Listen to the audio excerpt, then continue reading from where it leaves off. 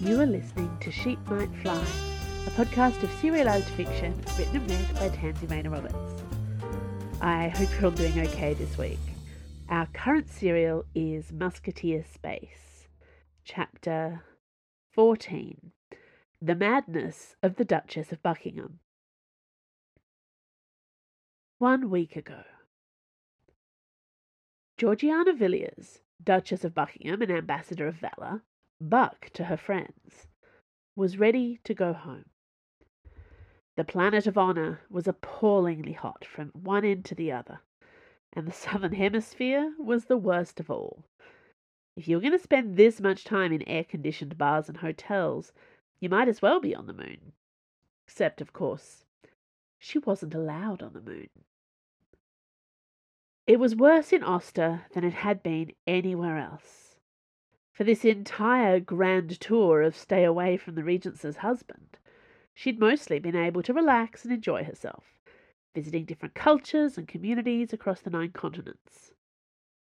Here in Oster, though, everything reminded her of Alec, and the unholy mess they had made for themselves last year, when a fun flirtation turned into something far too serious. So many of the local inhabitants had trails of metallic scales on their light gold-brown skin. They wore the scales like beauty marks, and damn it if they weren't exquisite, every single one of them. A whole country full of Alecs. Spirit save me. The other new aristocrats, the top families the Buck mixed with socially, all either knew Alec or had heard of him.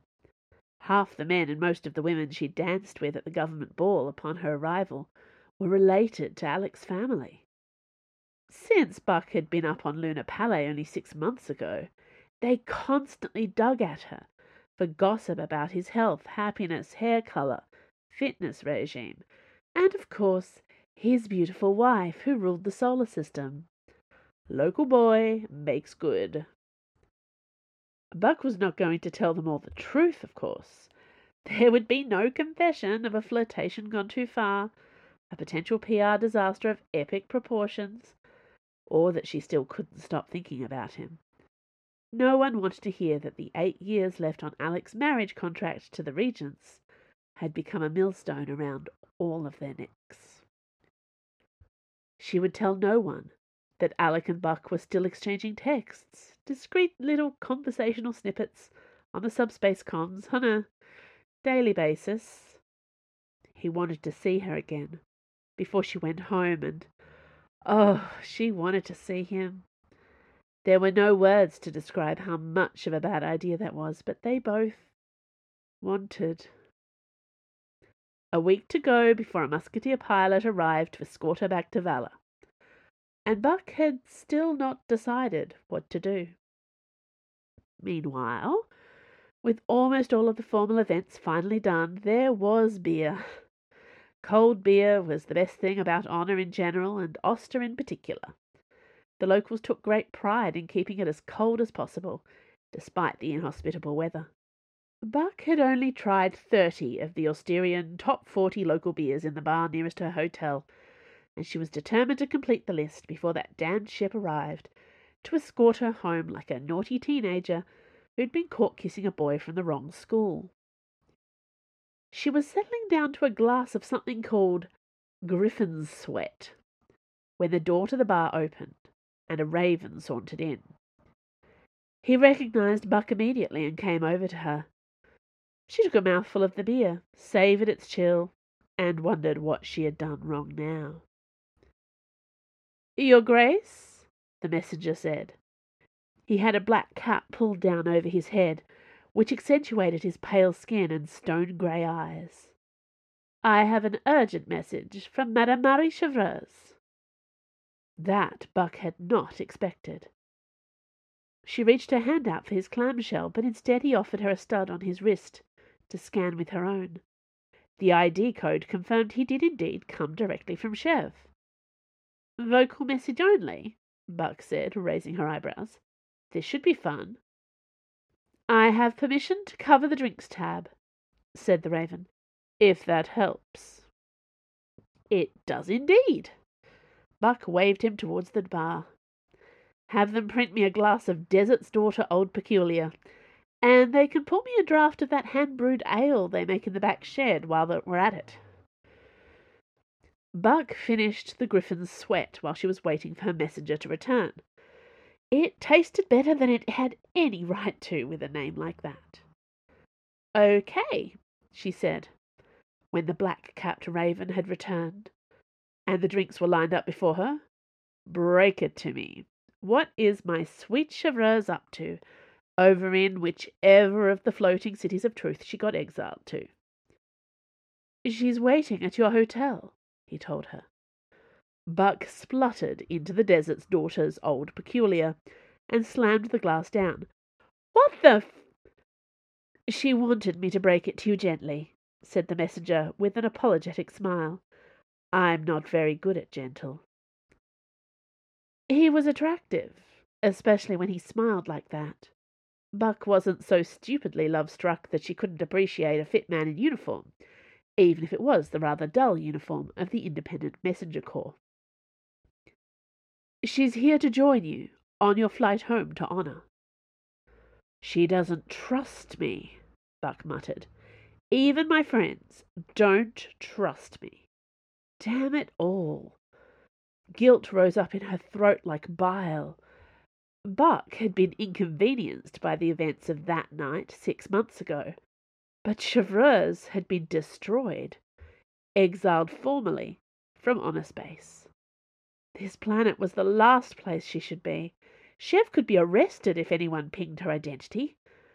All because Buck couldn't be trusted not to throw the last shreds of her own personal honor and diplomacy away for one night with Alec. Chevreuse was unforgivably always right. "I'm going to need more beer," Buck muttered. "That I can help with," said the raven. "What's your name?" she asked, when the messenger returned, with further examples from the top 40. "Slate," he said, giving her an odd look. Perhaps people didn't ask his name very often. Ravens were ravens. You saw them flitting about from place to place, but you didn't need to know about them as individuals. That was sad, Buck decided. Far too sad.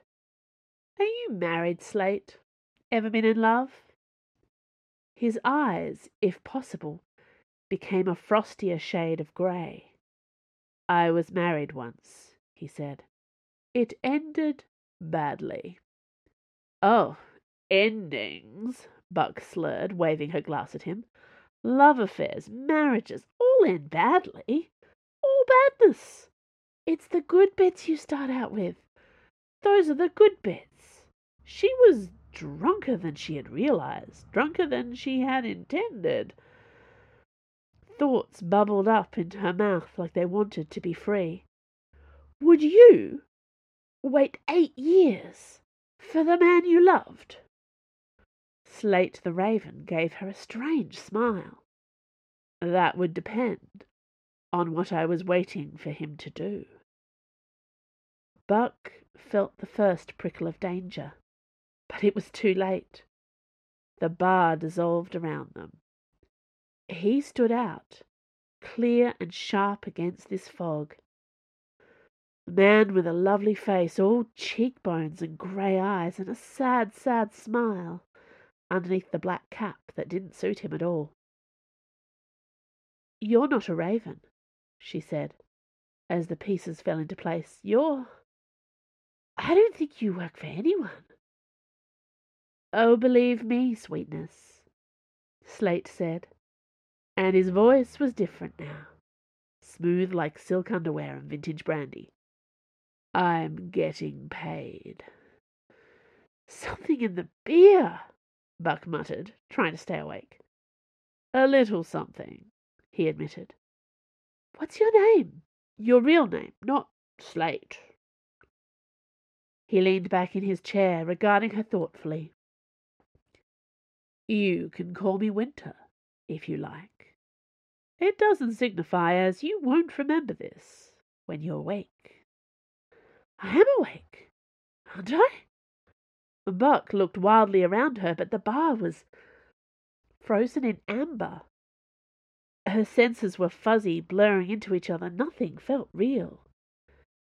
In one manner of speaking, yes, but in another, it's complicated. I put a microstud in your drink that is burrowing its way into your brainstem, even as we speak.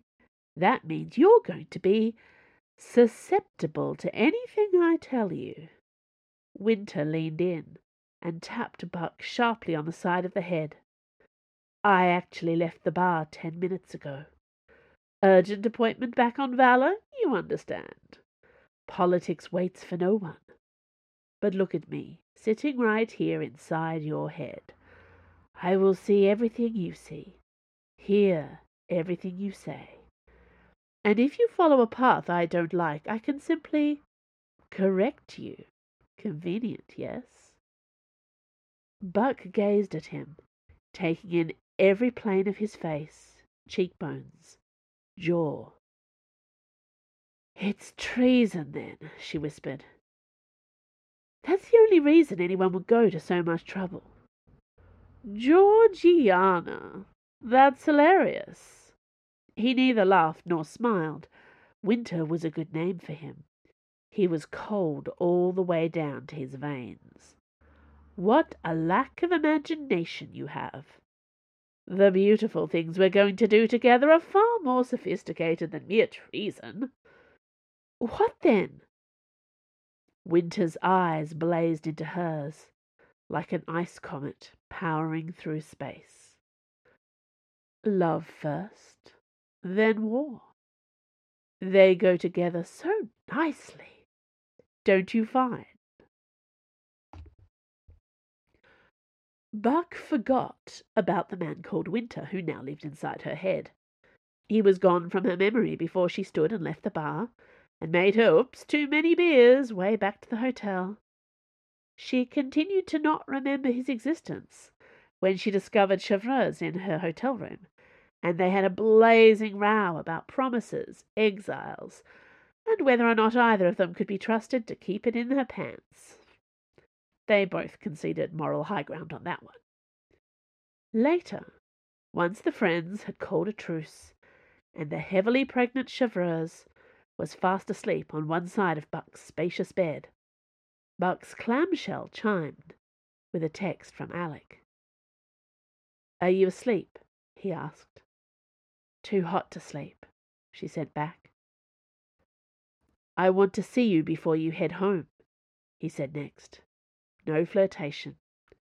No pretense. Buck stared at the message for a long time.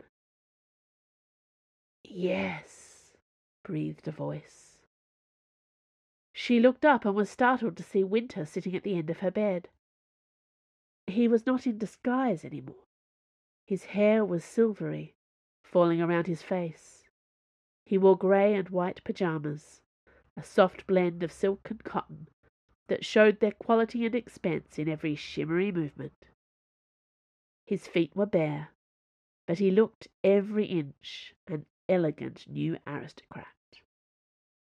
There was an arch, moneyed confidence to him, like every other man she had known growing up, except for the hard edges around his lovely face. Oh, and the fact that he was living inside her head. "You," Buck said, remembering all at once in a wave of anger and nausea. "Is this it? The peace of the solar system hangs on this one moment. Me texting yes or no to the Prince Consort."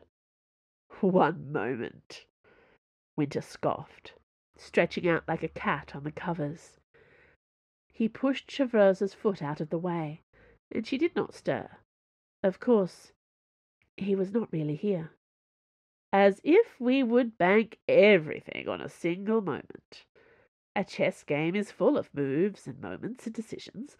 Right now, my job is to get one particular piece to one particular place and time. The rest is up to you." Buck stared down at her clamshell again. Yes, no, or maybe. She typed yes and I have a plan, and sent them both before she could change her mind. Winter tilted his head back, smiling winsomely at her. That's my girl. I might have said yes anyway, Buck said angrily. You didn't have to do all this. Oh, Georgiana, he said, as if sorry for her. The people I work for pay a lot of money to make sure there's no such thing as a baby. A few hours ago. You can still change your mind, said Chevreuse for the 10th time. Buck and Chev sat in the seats against the back of the cabin, bickering in an undertone so as not to distract their pilot. Dubois was another old friend, who could be trusted to be discreet, no matter how much she disapproved of what they were doing. We've covered everything, Buck insisted. Alec, she was finally going to see him again, probably for the last time while his marriage lasted. A lot could happen in 8 years. Dubois has shielded her fin, so no one will connect my flight from Honor to Valor with a ship that touched down briefly in the old dome on Luna Palais. Conrad will make sure no one sees Alec leaving the palace. We haven't heard back from Conrad in 2 days, Chevreuse snapped. Buck wasn't sure whether it was the pregnancy or the possibility of arrest that made her friend so irritable. You know why I'm doing this. Chev laughed at that. I know why you say you're doing it. Alec's a wild card, cooped up in that palace, hardly any of his own supporters left. Do you know how many people there are who are down on Oster who care about him?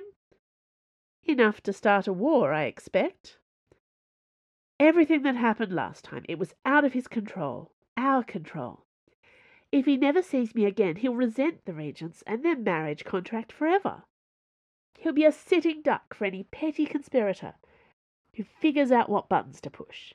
But maybe, if I can talk properly to him, I can repair some of the damage. Chevreuse looked at her with heavily lidded eyes. It's fascinating the way you managed to make this sound patriotic. I'm impressed too, said Winter, draping himself over the helm. He wore a flight suit this time, but his feet were still bare. Those feet of his! They curled like cat's paws against the cool metal floor of the Colin Guillaume. Winter played with Dubois' cables and tweaked at her flight suit, but she did not react to his presence. I thought I was the master of compartmentalization, but you leave me in the shade, sweetness. Buck sighed, turning her eyes away from the bastard that only she could see. You have no jurisdiction on this flight, Chev. You can't stop me. I know, said her friend in a low voice, her hand resting on the curve of her stomach. I was hoping you'd stop yourself. Now. They didn't talk. Alec stepped up into Dubois' ship and let the sight shield fall away, so she could see him standing there, all gold and silver and green. He wore a peacock-coloured coat that glowed with diamond studs, not exactly a subtle outfit for a secret rendezvous.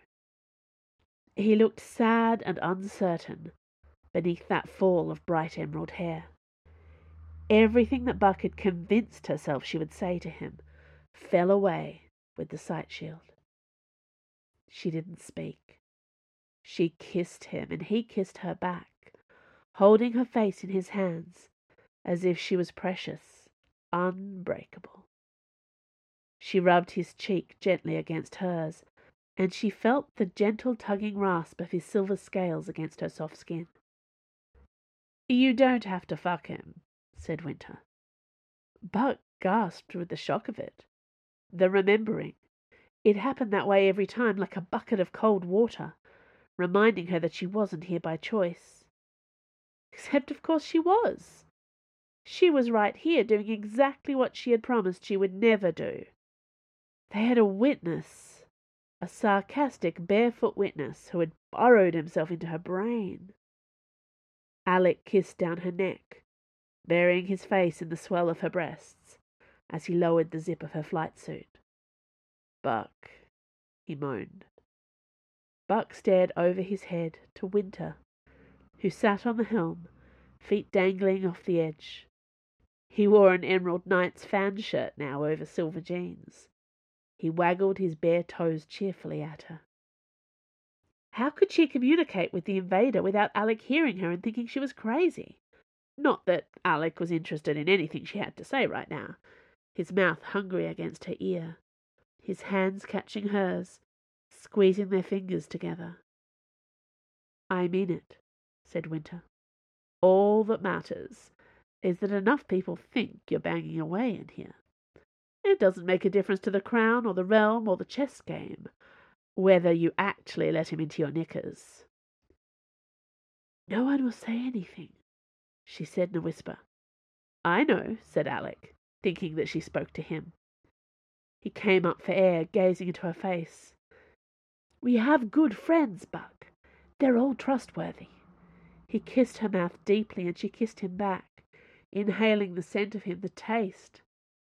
"I will never have this again." "Oh, very trustworthy," Winter said, and Buck was too busy tasting her prince to see him, but she could hear the smirk in his voice. "Still, secrets get out, Georgiana. One way or another, you and your man here will pay for tonight's deed." "I won't remember this," Buck told herself desperately. "I won't remember this. I won't remember that he was here ruining everything." Alec knew something was wrong. He stepped back, not knowing why she hesitated, or perhaps thinking of 100 reasons why she would. "Buck," he said softly, "have you changed your mind about me?" "Never," she said fiercely, and threw herself at him. "No one else matters. Not right now." His mouth on hers was hot and hungry. They had waited for so long to be together. Winter laughed. A moment later, Buck forgot that he had ever been there. "Take that coat off," she hissed, pulling the peacock garment roughly from Alec's shoulders. "Take it all off." "Keep the coat," whispered Winter in her ear, a final command before he disappeared completely. "Whatever happens, Georgiana, hang on to that coat for me. It will come in very useful indeed." Later. "I could come with you," said Alec. They lay wrapped up in each other, mostly naked, on the floor of the small spaceship. Buck wore his jacket, bright with peacock colors and diamond buttons, and nothing beneath it. She never wanted to take it off. "No," she said. "We're not that stupid." "Are you sure?" He nuzzled against her, his mouth making soft kisses against her shoulder, her collarbone. "I feel that stupid." This was why Chevreuse was here, Buck realized. Not to stop this one night of passion, but to make sure that was where it stopped. Conrad and Dubois served the crown. Their contracts ensured that they had to obey if Prince Alec gave them a direct order. But Chevreuse was already in disgrace, in exile. As a mere citizen of the solar system, she was obliged to obey a reasonable demand from the crown, but not to obey unthinkingly. Chevreuse had spent her whole life cleaning up the messes left behind by the crown. Buck had no doubt that she would break 1,000 rules to stop this particular catastrophe from becoming a reality. Buck owed Chevreuse more than she could ever say. Their bonds of friendship could only take so much before they shattered. There was another life waiting for them both, elsewhere in the solar system. "Shh," she said, and stopped Alec's mouth with a deep kiss. "We have this right now. We can't take more. Don't be greedy. In this one thing, at least." she could be selfless. Much later. Vala. Finally, Buck was home. Dubois put the Colin Guillaume down discreetly at the smallest space dock in southern Castilian, at the border between the County of Triomphe and the Duchy of Buckingham. Normally, Buck's homecomings were more dramatic, with a party atmosphere and crowds of paparazzi chronicling her antics. Perhaps she was getting old, because the thought of that made her want to drown herself. Quietly slinking onto the planet felt about right. Her highest security comm stud filled with alerts as soon as she entered Valor space. Messages, appointments, requests for her attention. She was home. Being in Valor space meant being bombarded all over again with the political issues of the day. The referendum on planetary independence, the ethical question of terraforming the last unclaimed continent, and, of course, the ongoing religious tensions between the Church of All and the Elementals, who were growing their support here on Valor. There was the election, coming up in a year's time, the one where Buck was expected to run for First Minister of Valor, now that her political credentials had been bolstered by her term as ambassador. If only the media knew how much of that term had been spent sampling the beers of honour. Would that make her more or less popular with the voters? If Alec had abandoned his wife to come with her, he would have only found himself tied to another woman who was expected to dedicate every hour of every day to politics. Buck was tempted to wear the peacock coat through the space dock. One final rebellion. Instead, she hid it, deep in her luggage, not wanting Chevreuse to know about it. Your skimmer should be here shortly, Chev told her now. And your entourage. She checked her comm stud. Through here. She led Buck to a small, bleak meeting room. They'll meet us in a minute. Oh! Chevreuse folded up like a piece of broken furniture, and Buck lunged for her, only just catching her in time. Slowly she lowered the other woman to the floor. Oh, shit! Is it the baby? Chev, wake up! Her friend's skin was very cold and too pale, contrasting against the bright pink braids that framed her face. Chevreuse! Buck said insistently, and raised her wrist to call for help through the comm stud. A man cleared his throat. My apologies for the inconvenience, Your Grace. Not now, we need... Buck's protest died in her throat. You! It was the man in her head. That bastard Winter, but it wasn't quite him. He seemed different.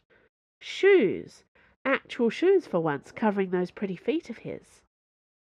He wore a discreet grey suit, like he was one of the hundreds of bureaucrats she had to deal with every day in her usual life. Instead of the wild silver tendrils falling around the sharp planes of his face, he had dull brown hair that made him look like no one in particular. Even his grey eyes were muted. Same cheekbones you could cut a sandwich with, though. Your Grace, he said in an officious voice, allow me to introduce myself properly, now I am no longer wearing my raven disguise. I am my Lord de Winter, brother-in-law to the Countess of Clarick. I am also the newly appointed Private Secretary of the Interior. I hold the portfolio for covert intelligence. Buck blinked, for a moment seeing double as that other Winter appeared behind his real-life double, barefoot and blowing kisses at her. He wore black pajama pants and a copy of the peacock coat that Alec had given her over a bare chest. His hair was sleep-rumpled and silver. It was quite easy to tell one Winter from another. What do you want? Buck said, still holding her friend in her arms. Is Chevreuse... Please don't worry about her, Your Grace, said my Lord de Winter. She will not take serious harm for this brief spell. I thought it best that we speak alone. He smiled politely.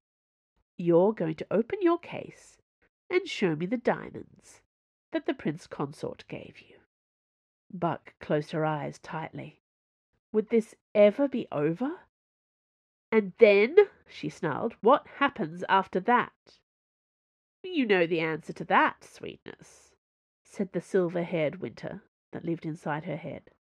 You're going to forget all about me, as if I was never here. And our real work begins. Thank you for listening to Musketeer Space. You can sign up to my author newsletter for updates. Follow me on Twitter at TansyRR or at Sheep Might Fly. Find me on Facebook at TansyRR Books. And if you like this podcast, consider supporting me at Patreon, where you can receive all kinds of cool rewards, early ebooks, and exclusive stories for a small monthly pledge. See you next week.